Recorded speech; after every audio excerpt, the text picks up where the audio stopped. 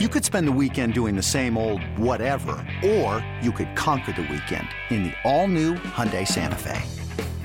Visit HyundaiUSA.com for more details. Hyundai, there's joy in every journey. This episode is brought to you by Progressive Insurance. Whether you love true crime or comedy, celebrity interviews or news, you call the shots on what's in your podcast queue. And guess what? Now you can call them on your auto insurance too with the Name Your Price tool from Progressive. It works just the way it sounds. You tell Progressive how much you want to pay for car insurance, and they'll show you coverage options that fit your budget. Get your quote today at Progressive.com to join the over 28 million drivers who trust Progressive. Progressive Casualty Insurance Company and Affiliates. Price and coverage match limited by state law. When you need mealtime inspiration, it's worth shopping Kroger, where you'll find over 30,000 mouth-watering choices that excite your inner foodie. And no matter what tasty choice you make, you'll enjoy our everyday low prices, plus extra ways to save, like digital coupons worth over $600 each week. You can also save up to $1 off per gallon at the pump with fuel points. More savings and more inspiring flavors make shopping Kroger worth it every time. Kroger, fresh for everyone. Fuel restrictions apply. It's time for Silver and Black today. To the ground game. Touchdown Las Vegas. We're breaking down the latest Raider news from on and off the field and bringing you conversations with newsmakers and record breakers. So hold on, Raider Nation. It's time to get it on. Here's your hosts, Scott Goldbranson and Mo Moulton. All right, Raider Nation, 26-3 win. Raiders down the Patriots in the final preseason game. Welcome to Silver and Black today, an Odyssey original podcast for our live post-game show. No matter where you're watching us, appreciate you being with us. But another great performance by the Raiders, the first time they finish undefeated in the preseason. And I am not alone on this show, of course. My regular co-host, Mo Moten, joins me, along with Murph from Raiders Fan Radio, who is joining us from Allegiant Stadium. He was at the game tonight, so we're going to ask him about it. So here we go. We bring those guys on. Murph, I can see the stadium there behind you, man. Let's get rolling and talk about it. So you're there, and this is the first thing I want to get. We'll get into the football stuff. Okay. But truly, since you're the voice of the fan, truly, I don't think I've ever seen an entire preseason where a stadium is as rocking as Allegiant Stadium is for preseason football. Absolutely. The environment here is electrifying. It's fantastic. I came to 3 regular season games last year. This is the first time ever I've been to a preseason game, and I can confirm to you guys that, I know Allegiant holds 65,000. I don't know. It had to have been upwards of 50, 5 plus or something that was here. And the crowd stayed engaged all the way up to the very last touchdown when the Raiders took the commanding lead to kind of close out the game. It was that long before people started leaving. I fully expected to be half empty by the time we got to halftime, but it wasn't, and it was great. We had the amazing 300 members of Raiders alumni take the field at halftime, so an incredible display there and honoring all of those great men that played for the Raiders. Every team since 1960 was represented on the field. It was absolutely incredible. So anyways, it was a blast. Allegiant Stadium knows how to put on a good show, and I'll tell you this one last thing if I could. I can confirm this, Scott and Mo, that Allegiant Stadium has the best nachos at Viva Los Nachos. They give it to you in a half of a Raider football, for crying out loud. It's the best food in the freaking stadium. It's so good. That is awesome, man. Look at that. I love the half football thing and nacho. I thought you were going to say they had mint chocolate chip ice cream, but that's a different story. No, but the macaroons were on point, too. Macaroons, look at that. So I'm telling you, fancy. So let's dive into the football, Murph, and get your view. Clearly this game started off, the defense just dominated. The first team for the Patriots could not get anything going. Talk a little bit about that and what you saw sitting there in the stands at Allegiant Stadium. Yeah, so of course the place lit up when Malcolm Kuntz got that sack early on. And also, I put a note in here that I wrote down, will Luke Masterson make this team? A play later, 59 picks the freaking ball off and has a great return. And, we've been looking for playmaking linebackers, guys that turn the ball over. It's been forever since we had a Kirk Morrison or somebody who would actually generate turnovers. And I'm telling you, so we were already encouraged by the play of Jayon Brown, and now here's Masterson coming up with a big play too. So, and I'm telling you, and the place lit up. I know we had a few turnovers tonight. Every single time, the place just went absolutely bananas. Raider Nation's not used to seeing a lot of those here lately. So to see them here in the preseason, and especially like you said, against the first teamers, pretty encouraging. It's been pretty fun. Yeah, no doubt. So Murph, about I know you got ahead, Mo. Really quick, Murph. I know you got boots on the ground. What's the conversation like? Like, what are people buzzing about right now around the stadium or before you got on camera with us? What was the talk of the town when the game finished? Well, I think Trent Sig is growing out his hair pretty long, and he's trying to match that of Daniel Carlson and A.J. Cole. So I think that was pretty hot topic in the stands. But no, all kidding aside, outside of that, I think Zamir White, scoring that first touchdown, he looked, watching all the players in warm-ups is always fun. Of course, seeing Devontae, seeing him out here running routes a little bit, seeing Derek's fired up, seeing just all the guy, Chandler Jones and Max Crosby, seeing everybody in uniform. A little bit of chatter about not seeing Darren Waller, and now we know that Darren's looking for a new agent. So interesting there, and I'm curious to hear what you guys have to say about it. So a little bit of conversation there, but as far as the positives go, Zamir White, I think, absolutely stole the show early on, and we're all looking forward to see what that young man can do this year. No question. It was a good time. And I mean, you saw early on too with that defense, but then the offense, like you were talking about, Jarrett Stidham came on. But I was telling Mo before we went on the air that, they trade Nate Mullins away. So anytime you can get some draft capital for a backup quarterback and rid yourself of some of the salary, actually, Chase Garbers tonight, I was impressed. I know it's the third string quarterback. I know he's probably going to be, now third string. He's going to be on the practice squad most likely. But, man, I was really impressed with that kid. If you look at his numbers over the course of the game, just phenomenal. Yeah, he was pretty exciting to watch. That guy can kind of extend the pocket a little bit. He's a little slippery in the pocket, and so it was kind of fun watching him move around a little bit. Sometimes it almost seemed like uncertainty, like you want to see him have a little bit more confidence and being able to make that throw, not be a gunslinger. And I know he's a young guy and he's got a long way to go in the NFL.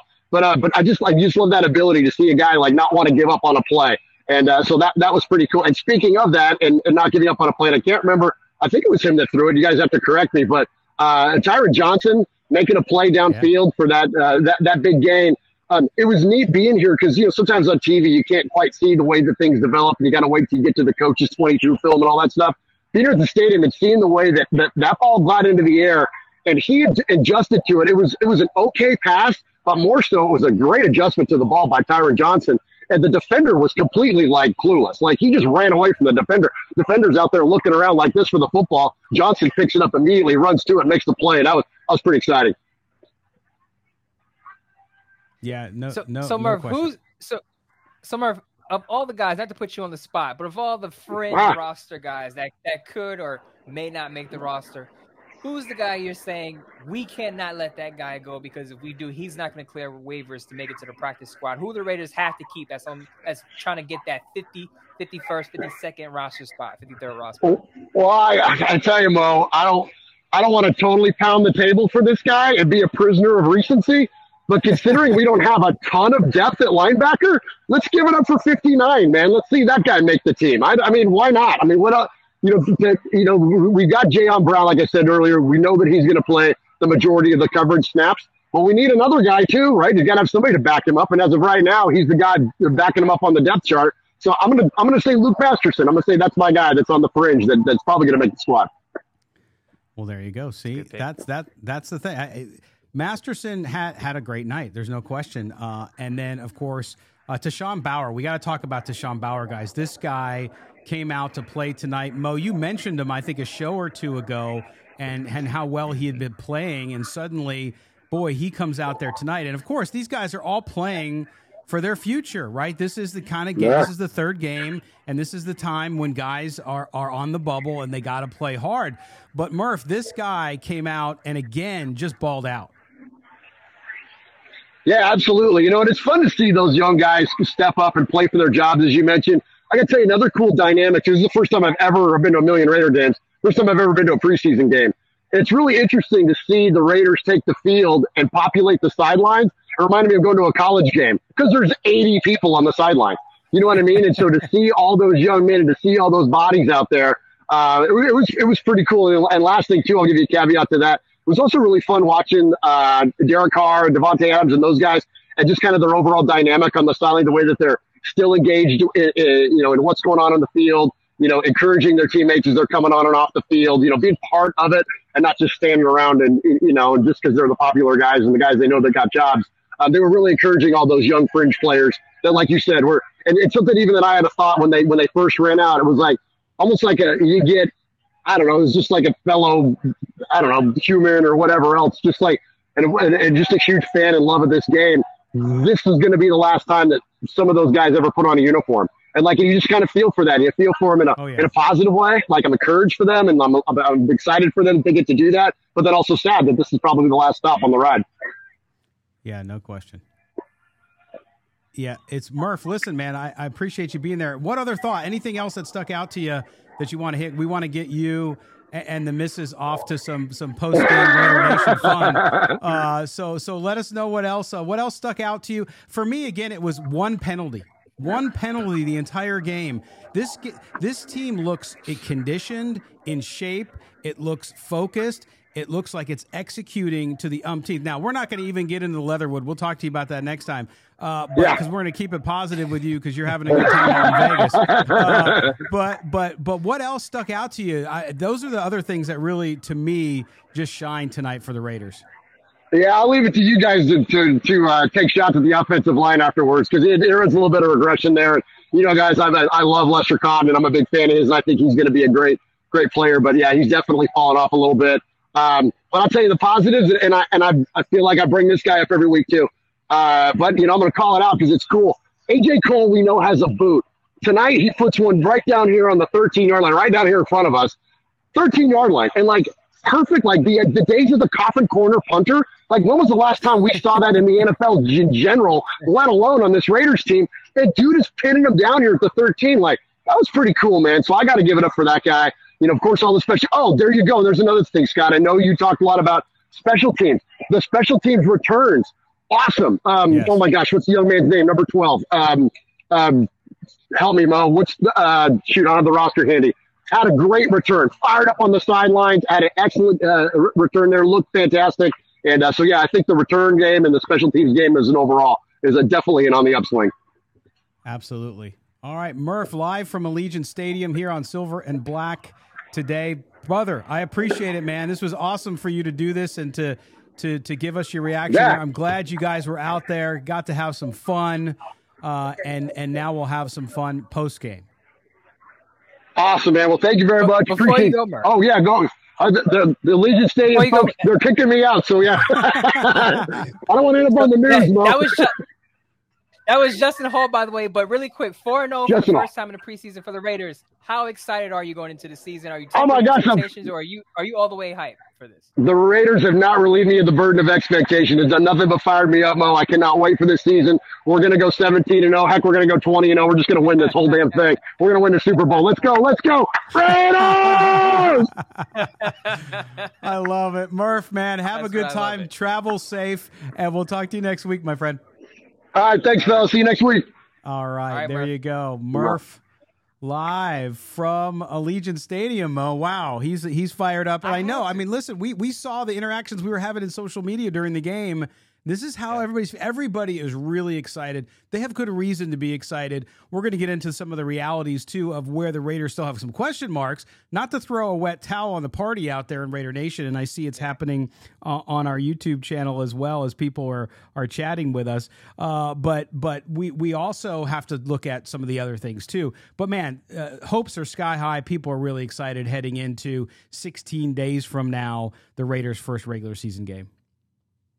I had to get that one Raiders chant out of Murph before he got off, so that's why I had to get that in. But one thing that I do honestly think translates, if anything translates, we know the wins and losses don't from the preseason to the regular season. But if one thing translates, I think it will be the Raiders' discipline. You touched on it with Murph for a brief minute there. Not turning the ball over, one penalty tonight. The Raiders are definitely a more clean football team than they were under John Gruden. And I think we talked about it last year that a lot of football teams take on the personality of their head coach. So if their head coach is a little frenetic, a little emotional, that's going to be what your football team looks like on game day. Josh McDaniels, we talked about this. He gets to the podium, says a lot of words, doesn't tell you much. Very buttoned up. So I think with the head coach and his personality, that's going to rub off on the players on the field during the regular season as well. Absolutely. All right, we're going to step aside. Quick break. When we come back, we're going to get into some of the nitty-gritty around what we saw tonight. Some of the players playing for their football lives, one Alex Leatherwood, one Britton Brown. Some of these guys, we're going to talk about what we saw tonight. Did they help or hurt their chances? That's the topic next here on Silver and Black today in our Odyssey Original Podcast. Don't go anywhere, anybody. Another day is here, and you're ready for it. What to wear? Check. Breakfast, lunch, and dinner? Check. Planning for what's next and how to save for it? That's where Bank of America can help. For your financial to-dos, Bank of America has experts ready to help get you closer to your goals. Get started at one of our local financial centers or 24/7 in our mobile banking app. Find a location near you at bankofamerica.com/talktous. What would you like the power to do? Mobile banking requires downloading the app and is only available for select devices. Message and data rates may apply. Bank of America NA, member FDIC. Hey, Rob Bradford here. I have set out on a mission with my good friends at FanDuel to prove what I have known for some time. Baseball isn't boring.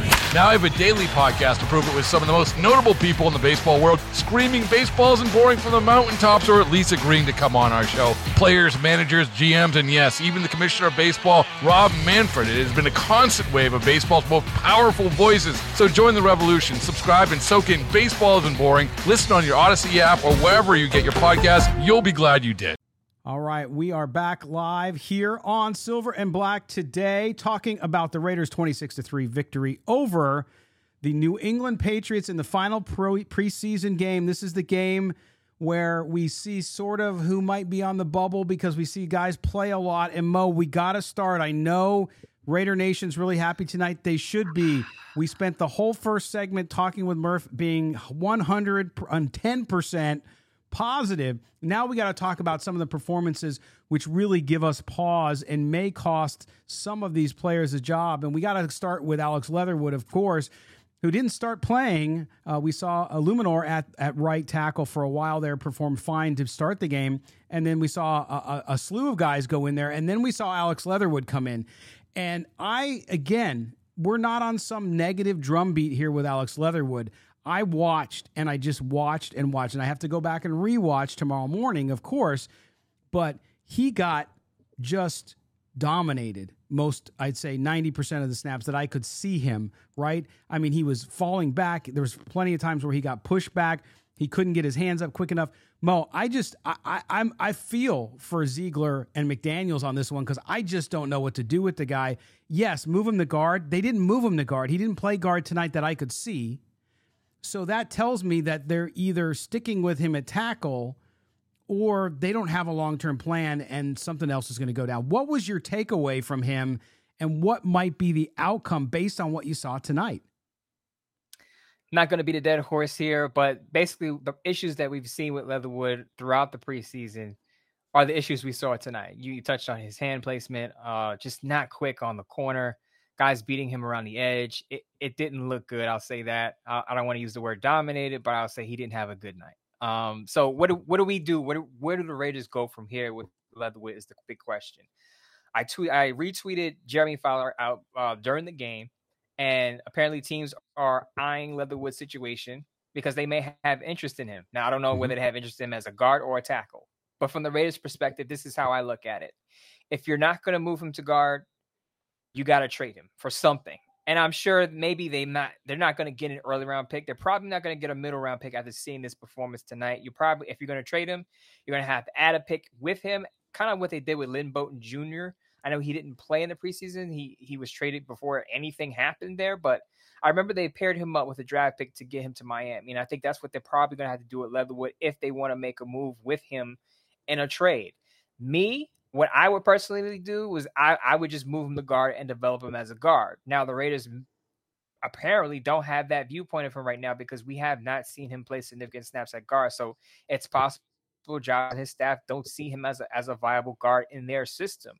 But I feel like if they do, if they feel like they want to try and experiment with him because they can't move him to another team for a piece or a draft pick, then you got to work with it because I wouldn't want to eat all of that money that's owed to him. And I know if he's let go, another team picks him up, Raiders all look for some of that cash, but there's still a lot of dead money tied to him being a first-round pick.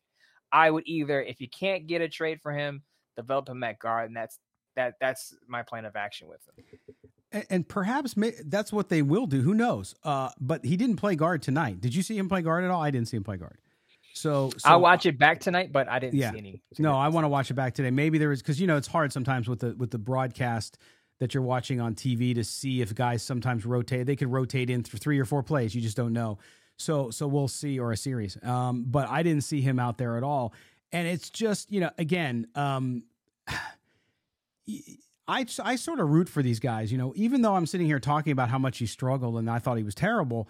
I root for a guy like that because you don't want to see a young man have his confidence destroyed, right? But it certainly looks like maybe that's what's happened. So hopefully if they do decide to stick with him, then they will give him the opportunity to play a position that's more natural to him, which would be guard there as well. So we look at the running backs, Mo. We saw a lot of Britton Brown, and we saw Zamir White early. I think that was just to get him some touches. I don't think Zamir White has any concern about making this roster.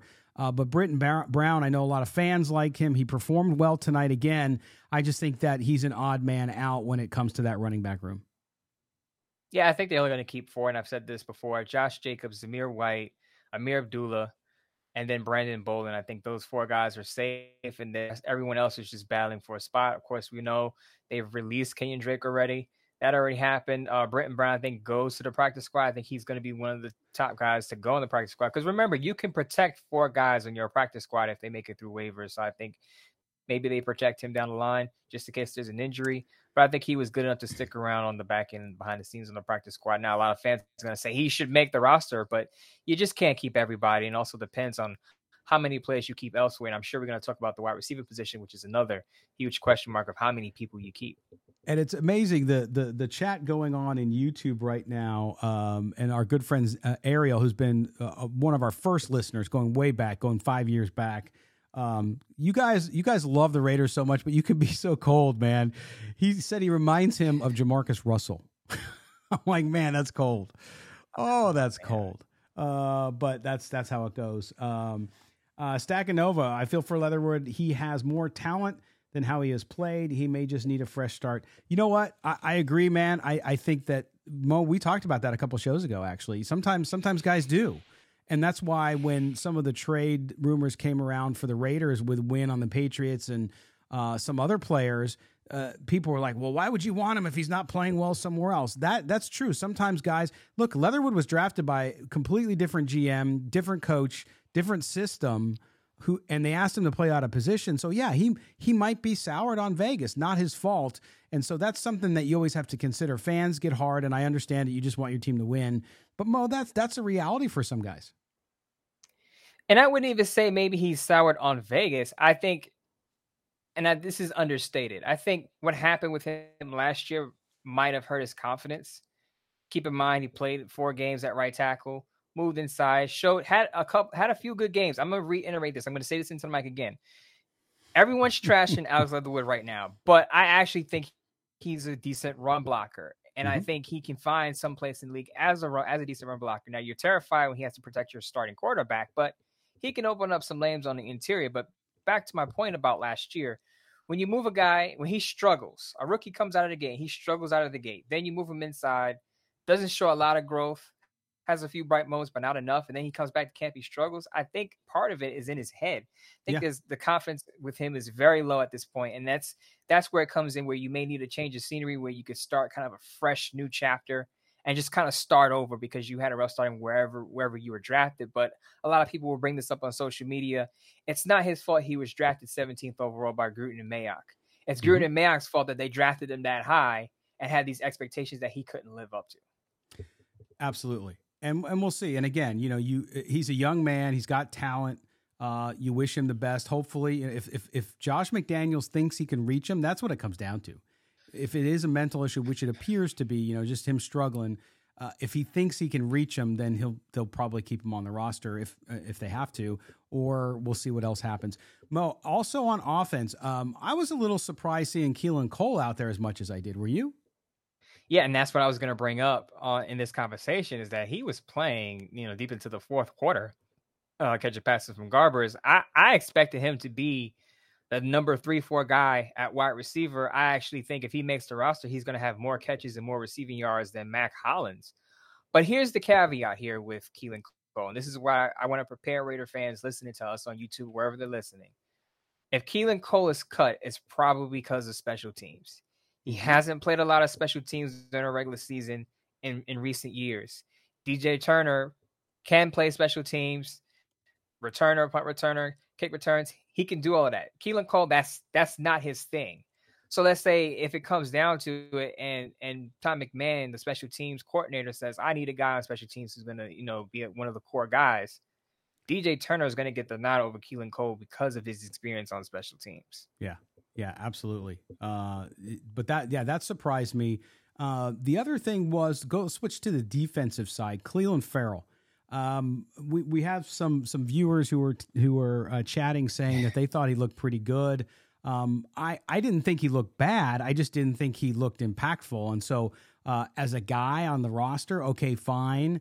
And I know the number's big. It's $10.8 million. I think we talked about on yesterday's show, the mailbag show.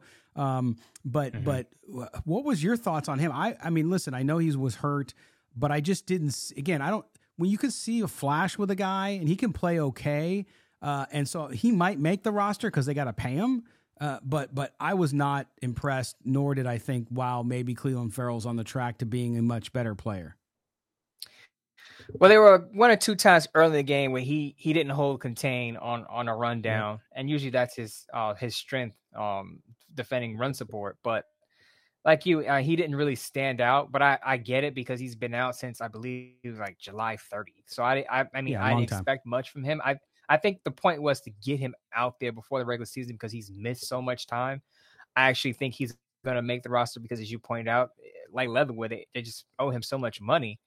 And he has virtually no trade value because he's been on the decline since his rookie year. So I don't see who's going to want him.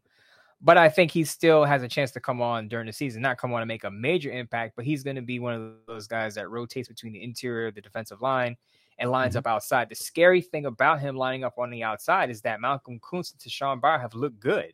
And I pointed this out in the last show. Behind Max Crosby and Chandler Jones, the Raiders have Kuntz and Bauer. If he makes the roster, those two guys being your depth behind your starters looks pretty good considering how those two guys performed in the preseason. Yeah, I mean, they have been a surprise, to say the least. But you're right. I mean, it looks good. I can't imagine Bauer not making the team, but we'll see. You never know what happens because there could be moves being made. I thought that was interesting. Matt Millen made the point, as did Rich Gannon, around the Raiders' crowded wide receiver room and crowded running back room. And because of the time between now and when final cuts have to happen, that the Raiders might be able to move some of those guys or one of those guys in a trade versus a cut, because there might be a team's desperate for running back, sees that the Raiders are loaded. And this is why I talk about this, Mo, and it was a great observation by them on the TV broadcast. But this is the difference when you have a grade A superior evaluation team in the front office of the Raiders, right? Because you have filled this roster, and I've seen the chat on YouTube right now and on Facebook talking about how, boy, we're going to have to really cut some guys that are pretty good players. And that's what happens, though. This is what we've talked about for weeks on the show, which is that's what you want. You want to have as much talent as you can. It increases the level of competition. You get the best guy you need for your system. And then it also gives those other players that don't make the squad an opportunity. But the difference in talent evaluation, my friend, is just blown my mind compared to the last 3 or 4 years. Here's the interesting take I have. I think the Raiders may try to trade Keelan Cole, and that's why you saw him so late. I think it's going to wind up being Adams, Renfro, Mac Hollins, who they've saved for week 1, so we know he's safe. Tyron Johnson, as Murph pointed out, adjusting to that big catch, I think was huge for him because he could be that big play receiver that gives him the speed at the position. And then the fifth guy, I think if it comes down to special teams, I'm going to repeat myself. DJ Turner probably gets the nod over Keelan Cole because of his involvement on special teams. And teams probably see the value in Keelan Cole because he has starting experience with the Jaguars. He had some great games, not great, but some good games with the Jets last year. So he has the starting experience. Other teams that need a wide receiver or need a number 2 guy, they may be interested in the Keelan Cole, because I'm going to tell you, on the opposite sideline, Nelson Aguilar could be on the way out of New England. So we'll see. There's going to be a need for wide receivers because, as you know, this offseason with wide receivers getting paid, that's become a premium position. So the Raiders may be able to get something for Keelan Cole, keep Tyron Johnson, keep DJ Turner as a special teams contributor. No doubt. The league, especially with how it's gone, wide receivers are always in demand. And I think Dave Ziegler did an amazing job of stocking this roster with players to compete to get to the best that they can. Now, the offensive line still has question marks, but if you get some draft capital there too, you're able to, I think, make some moves.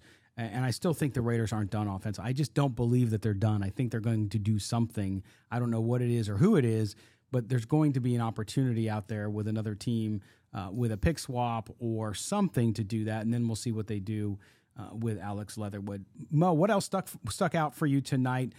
Defense obviously was really, really good. Even the defensive backfield, again, we saw Webb play well. A couple times he made, I think, a couple critical errors, but overall he played well again, really trying to fight for that spot. Yeah, I think Webb is going to go on the practice squad as well. I know some fans are calling for him to make the main roster, but you got some young guys at the top of the roster at the cornerback position. I just don't think he makes it. But practice squad is a developmental player. I think he's worth it. Darian Butler, the guy I've been tuning a lot. I said in the last show, because of his missed tackles, I have to rewatch the game today. I didn't see any on the broadcast, but have to watch it back. I think he's also going to be on the practice squad because I think Luke Masterson basically sealed his roster position today. And not just because of interceptions, because he's actually been pretty good throughout the whole preseason. I think that was just the exclamation point. And it was pointed out during the broadcast that his contributions on special teams, big plus for him, because your fourth linebacker has to be active on special teams, and that's what he was tonight. He does. Matt Millen did a great job of talking about that because he talked about when he was a young linebacker and playing special teams for the Raiders as well. So it's sort of a rite of passage at that position, and it gives you the opportunity to make the team, right, which is huge because not only has he played well at his position, but he has done a really great job at special teams for the Raiders. When you look at everything else in this game, I mean, to me, that defense, I was so focused on the defense because they played so well, especially early on. The game obviously dragged on, and there was a lot of back and forth without a lot of scoring, and the Raiders put together some nice opportunities. But again, I mentioned the one penalty for 10 yards, the 4 turnovers, Mo. This is something Raider fans have been waiting over a decade for, which is a team that actually creates turnovers. Now, I know it's in the preseason, but all the indications are that this team is going to be much better, has been coached to be more disciplined about the takeaway. And let's not poo-poo all the takeaways. Remember, Luke Masterson's interception was off Mac Jones. The Patriots played their starters. The Raiders backup were getting the best of the Patriots starters, for the first part of that first half. So let's not just say, okay, it's just a preseason. I think there's something to be talked about here. But if you're getting turnovers, your defense getting on the field, you don't have to depend on going 3 and out. I think that's a positive sign, especially when you have question marks at cornerback. How good is your young cornerback crew? Anthony Averett, Trayvon Mullen did not get a lot of snaps in the preseason. So Yabrak Yassin as well. Didn't get a lot of snaps in the preseason. So you're hoping those guys can develop quickly, but you at least know that you have a pass rush, and now you're starting to force turnovers. So it's a good sign for your defense. But I just want to get back to the offensive line because I know that's what a lot of Raider fans want to talk about. That offensive line right now, and it was mentioned throughout the broadcast, and Murph mentioned it, you mentioned it, and I'm going to talk about it now. There are question marks on that right. What we're going to do, because Lester Cotton hasn't looked impressive recently. Obviously, we talked about Leatherwood. I think the Raiders go out and get a guard and get a tackle, either via trade or a signing. I think they address both positions on the right side because you have to look at it this way. With the offensive line you put out there, most of the time you put out your first team offense, you kind of shuffle things around. Are you comfortable putting Derek Carr back there behind that offensive line? And my answer right now is no. And you have all these weapons. You do not want to waste all these weapons by getting your quarterback injured or hurt behind a shaky offensive line. So I think, and Dave Ziegler knows this, the offensive line, arguably the most important unit on a football team, not excluding the quarterback because that's one man. But as far as units are concerned, multi-man units, your offensive line is the engine of your offense. If your offensive line isn't clicking, you have problems in the run game, which we saw last year, and you have problems protecting your quarterback, which means you're making a lot of mistakes, not scoring a lot of points. It could lead to turnovers. So I think they get a guard and get a tackle before it's all said and done. Yeah, it's the one glaring issue that could prevent this team, especially to your point on offense, from reaching its full potential, whatever that is. Okay, and so they have to address it. And I think you're right. I think Dave Ziegler, you know, as people who cover the team and as fans out there that are watching and listening to us now, you get impatient. You want them. Okay, why haven't they done it already? Well, there's going to be a lot of guys cut loose, number one, so you're waiting for that. But then I'm sure they've had discussions, right? So there are teams looking to trade offensive linemen because of where they're at in the situation, or they have a guy in a relationship that's untenable, and so they're going to look to do that. And so this team, I think, if you watch how they perform, so this is Scott being a little bit of the really glass half full guy, which is if you look at how they performed in the preseason with their backups, with some of their starters at other positions, you have to be very encouraged by the Raiders. So if I'm Dave Ziegler and Josh McDaniels, I'm saying, hey, you know, we get our guys in there, we have the potential to be as good as we think we can be, then we got to make sure that we keep our quarterback on the field. And you're right, Derek Carr behind that right side, boy, if you go into opening day with that right side right now and what they have on the roster, boy, it's going to be tough because Mo, that nationally, that's what everybody's saying, and that's why people were wondering why are the Raiders ranked last in the AFC West when people pick the AFC West, which I think is a little much, but nonetheless, it's because of the right side of the offensive line. It's that important. It's that important, but there are two things I want to point out here. First, I want to say shout out to Jackson Barton. I don't think he's getting enough buzz. I think he's going to be the Raiders swing tackle. I think he's going to be what the Raiders thought they would get out of Brendan Parker being the previous Raider team, the previous Raider regime, I should say. Probably felt like Brendan Parker was going to be their swing tackle. I think that could be Jackson Barton because I think not a lot of people have talked about him, but he's played more so on the left than the right as a fill-in for Colton Miller. Of course, we know Colton Miller is going to start at left tackle, but I think Jackson Barton getting all those reps on the left side is good because he can play both positions. Didn't play a lot of right tackle, but I think he can swing. And he could be the guy that the previous regime thought Brendan Parker was. The other thing is, with Parham starting over John Simpson in the last preseason game and in the joint practices against the Patriots, there's a possibility we can get Parham and John Simpson both starting at left and right guard. They can flip them maybe flip John Simpson to right guard, Parham at left. Parham has played both guard positions at Memphis. Maybe he plays on the right and John Simpson stays on the left. But Lester Cotton's stock has dropped after he had a pretty good spring OTAs. First couple of games looked pretty good. His stock is dropping. So the Raiders may be a little nervous about him. So I can see them saying, okay, we'll start John Simpson and Dylan Parham, who, by the way, they just drafted in the third round as their top draft pick, and keep John Simpson out there because he has the starting experience and say, okay, we're going to continue to develop Lester Cotton, and he's going to be the first guy off the bench on the interior at the guard position. Yeah. Our good friend Stekanova says, Mo, who are they cutting on the offensive line then? If you go get a tackle and a guard, then only 7 of the current offensive line make the team. Who are you cutting? Good question.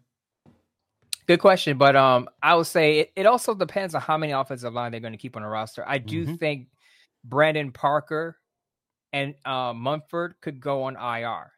So remember, when you move players to the IR, it clears up a spot. Those guys, since they've been hurt, haven't practiced. And, of course, Josh McDaniels is not going to share the news on the nature of the injuries, but they're probably a ways away from coming back. And if a guy's maybe 3 weeks from coming back, the Raiders will put that guy on IR and clear up a spot for some new additions. Yeah. No, it's good point. Good point. What else stuck out, Mo? Any other players on offense or defense that caught your eye in what could be their last game in the silver and black? These two players, it's not going to be their last game in silver and black because they're going to make the roster, but it was good to see Neil Farrell Jr., the 4th round pick, and Matthew Butler, the 5th round pick, make some plays. I was critical of the interior of the Raiders defensive line in the first few preseason games. I felt like without Jonathan Hankins, the interior wasn't doing enough. It was good to see Neil Farrell Jr. find a spark there. And at the end, Matthew Butler coming in and making a play. So those two guys are going to continue to develop. It gives you some confidence about the interior that they don't have to go out and spend $8-9 million on Ndamukong Suh. I know some Raider fans want to bring him in anyway because he's an upgrade, but the young players showing something in the preseason was a positive sign. Yeah, definitely. I'm just so enamored with the way in which this team operates, with the way it's disciplined, the way, and I think it was Rich Gannon or Matt Millen who called out how conditioned they were. And that's something that kind of slipped my mind. I didn't really pay attention to it as much as I should have. But if you looked over the course of these 4 preseason games that they played, you never saw guys winded. And that included the quarterbacks. You saw the quarterbacks all use their legs, all extend plays. You saw the running backs running hard. You saw even the offensive linemen, although they didn't always play well, you never saw anybody with their hands on their hips, and the same went for the defense. And to me, that's such an important thing because that shows investment and buy-in on what McDaniels and his staff have instituted there as well.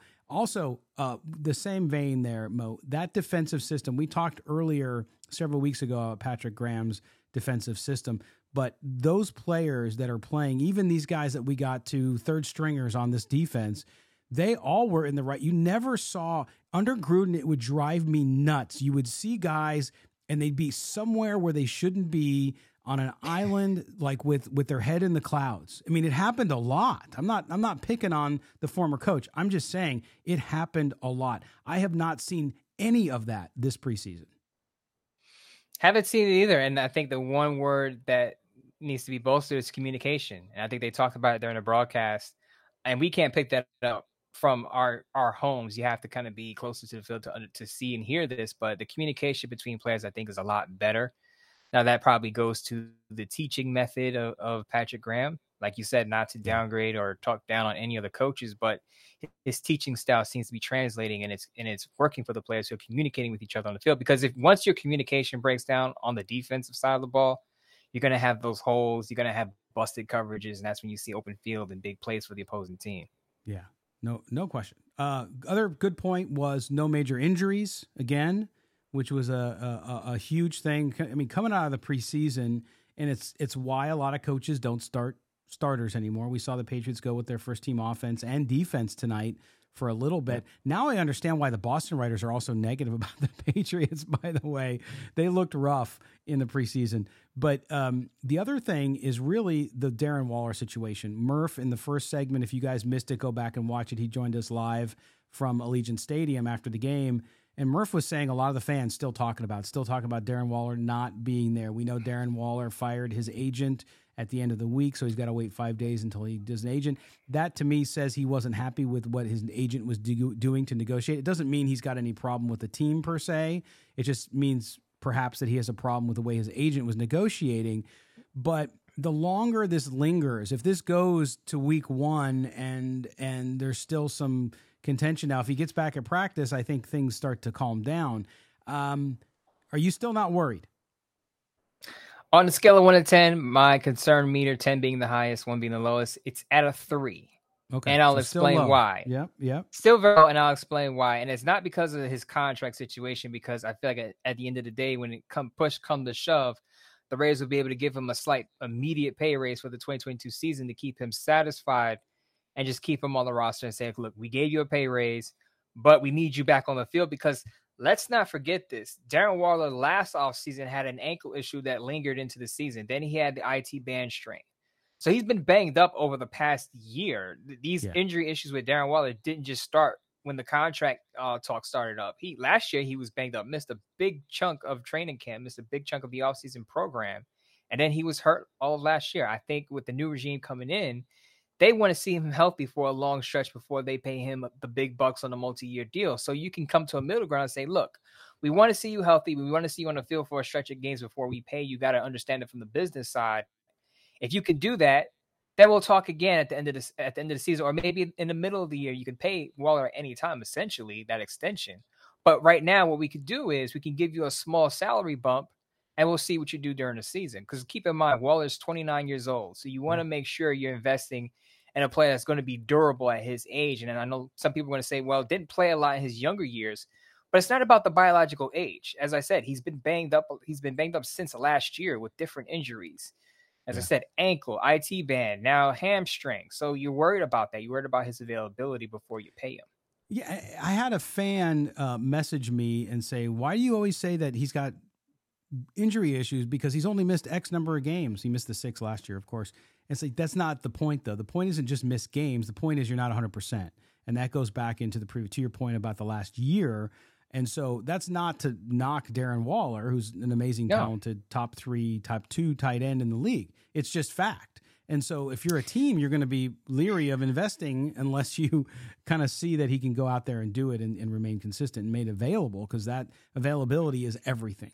And so that's it. Was he at the game tonight? I didn't see any indication he was. Murph seemed to think that he wasn't. I don't think they saw him on the sideline. I know we had somebody in YouTube asking us if he was at the game tonight. Apparently not. But we don't have confirmation of that. So I'm just going off of what Murph said.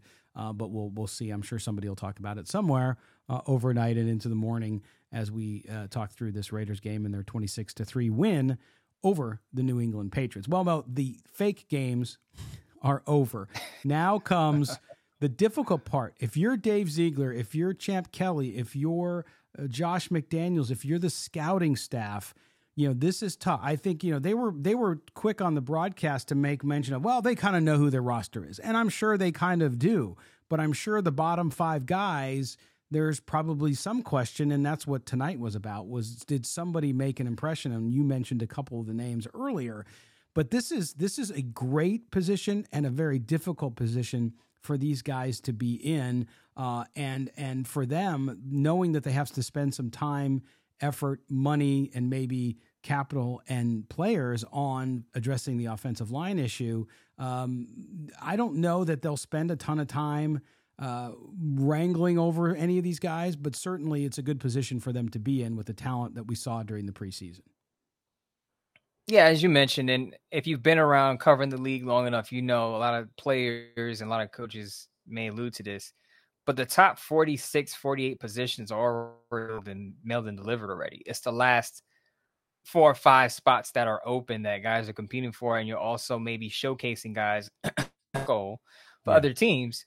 So that's what the last preseason game is for if you're not going to play your starters. But I think they mentioned this during the broadcast. For the most part, guys know if they're making the team or they're in shaky ground and may not make the team. You get 1 or 2 surprises. I think last year the surprises were, I believe, John Brown not making the roster. Some people were surprised about that because of the dead money they had to eat. Mm-hmm. I'm getting John Brown vibes with Keelan Cole. Now, I hope he makes the roster because I think he can contribute, but I think it was a little bit of a Kenyon Drake situation where they're showcasing him because he has the experience, and they're like, look, we got Keelan Cole. He's pretty good. You're going to give him something. You're going to give us something for him. So just seeing him in the fourth quarter, deep into the fourth quarter in the last preseason game was, as you said, was surprising. So I think that may shock some people, but if you rewind the tape of the show, I'm telling you, I could see it happening where he gets moved, but good players are going to be cut. And I'm sure there'll be players that get cut, go elsewhere and contribute. Good for them. They were able to audition today. And there will be good players that clear waivers, and you'll be surprised that they clear waivers, and they'll be on the practice squad, and the Raiders will be able to protect them because, again, the Raiders can protect, and every team could protect 4 players on the practice squad every week. Yep. Yeah, it's a tough one. And I know there's these guys, I think Murph mentioned it earlier. These guys, to a man, I mean, everyone's played hard. Like, you see it. In previous years, I think you saw some guys tail off because they knew they were going to make the team or whatever. The vibe, the culture, and I know culture is a buzzword these days, especially in sports, but it's really true in this case. It is really different, and you're seeing these guys all fight. I mean, the fight you saw tonight up until the last whistle and the fumble recovery, this was a team that just from whistle to whistle. And you know what, Mo? That's what you have to do to win. This is what the Raiders have done. They've done so many things to come close to win, and they could never close it out. I don't think this team will go undefeated. This team will have losses, but this team is not going to go down because they give up. They're going to play until the whistle blows because that's what Josh McDaniels demands. Scott, you didn't hear Murph before he left? 17-0, Scott. The Raiders are going 17-0. They were perfect in the preseason. Yes. They went undefeated in the preseason for the first time in franchise history. They're going 17-0. Don't mess with the good juju, Scott. That's what's going to happen. Let's just leave it at that. But no, seriously, here's the thing. Here's the point about to your statement about the players playing to the final whistle and the third stringers getting after it. Remember the Patriots, and remember what Mark Davis said during Josh McDaniels' press conference. The Patriots are used to using guys that you've never heard of before. Some dude from North Dakota State who started off as a third stringer, undrafted free agent, bounced around the league, been on 8 practice squads, and now he's in the Super Bowl making the interception for the game-winning play. And I think these guys see that, and they see.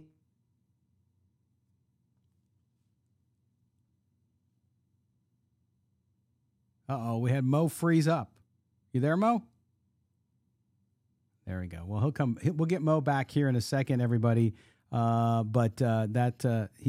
New York City internet must have collapsed on him because it gets busy out there. But it's to the point. He's right. You would look at the Patriots, what they've been able to do, the talent they've been able to go get. These are guys you never heard of. I mean, remember when you saw Wes Welker? I mean, he got cut, I think, from 2 teams. Then you had guys like Amendola. You had all these guys who just came out of nowhere because the Patriots took a chance on him. Hey, Mo, you're back.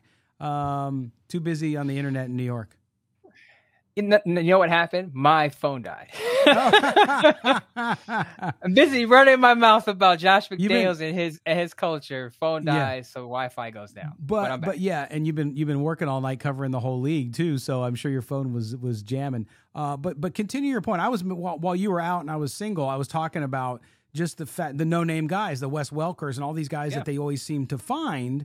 So it goes to show you don't always need the top 2 draft pick, the top 2 rounds of draft picks, that you can go, and if you can evaluate talent well for your system and for your culture, they have to fit in personally too. There's that piece of it. It's not just the talent on the field. That's why some of those guys who were B-level talent performed like A-level talent because of the situation they're in. Yeah, so before I was so rudely interrupted by my dying phone, players understand where Josh McDaniels comes from in New England, and they had a guy, Malcolm Butler, make the game-winning play in the Super Bowl. Malcolm Butler was an undrafted free agent.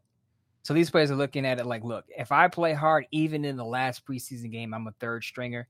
Eventually, I could get my opportunity to make a big play in a big game. And I think having that mentality certainly helps versus, not to say Gruden did this, but not versus, the coach is going to play favorites. He's going to have his guys. There's certain guys he's going to like no matter how hard I play. I'm always going to be behind a guy that the coaching staff likes. And this situation is kind of wide open where if you make plays, eventually you can have your opportunity to have your time in the spotlight. Yeah, and Greg on YouTube brought up a good point that I want to bring up. Shout out to Greg. Thanks for doing that.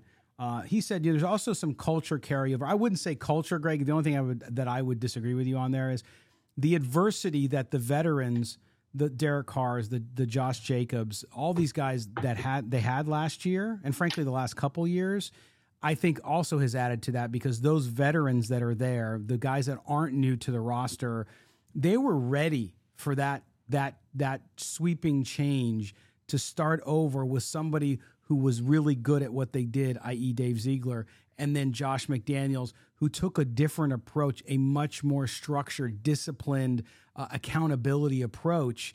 And so they were ready for that. And so I think Greg's right, Mo. I think that it's the combination of those two things. And that's actually perfect, right? You have guys there already who've been through the war in the trenches on and off the field with this franchise. And now you inject it with that new positive and talent-laden roster, and that combines well.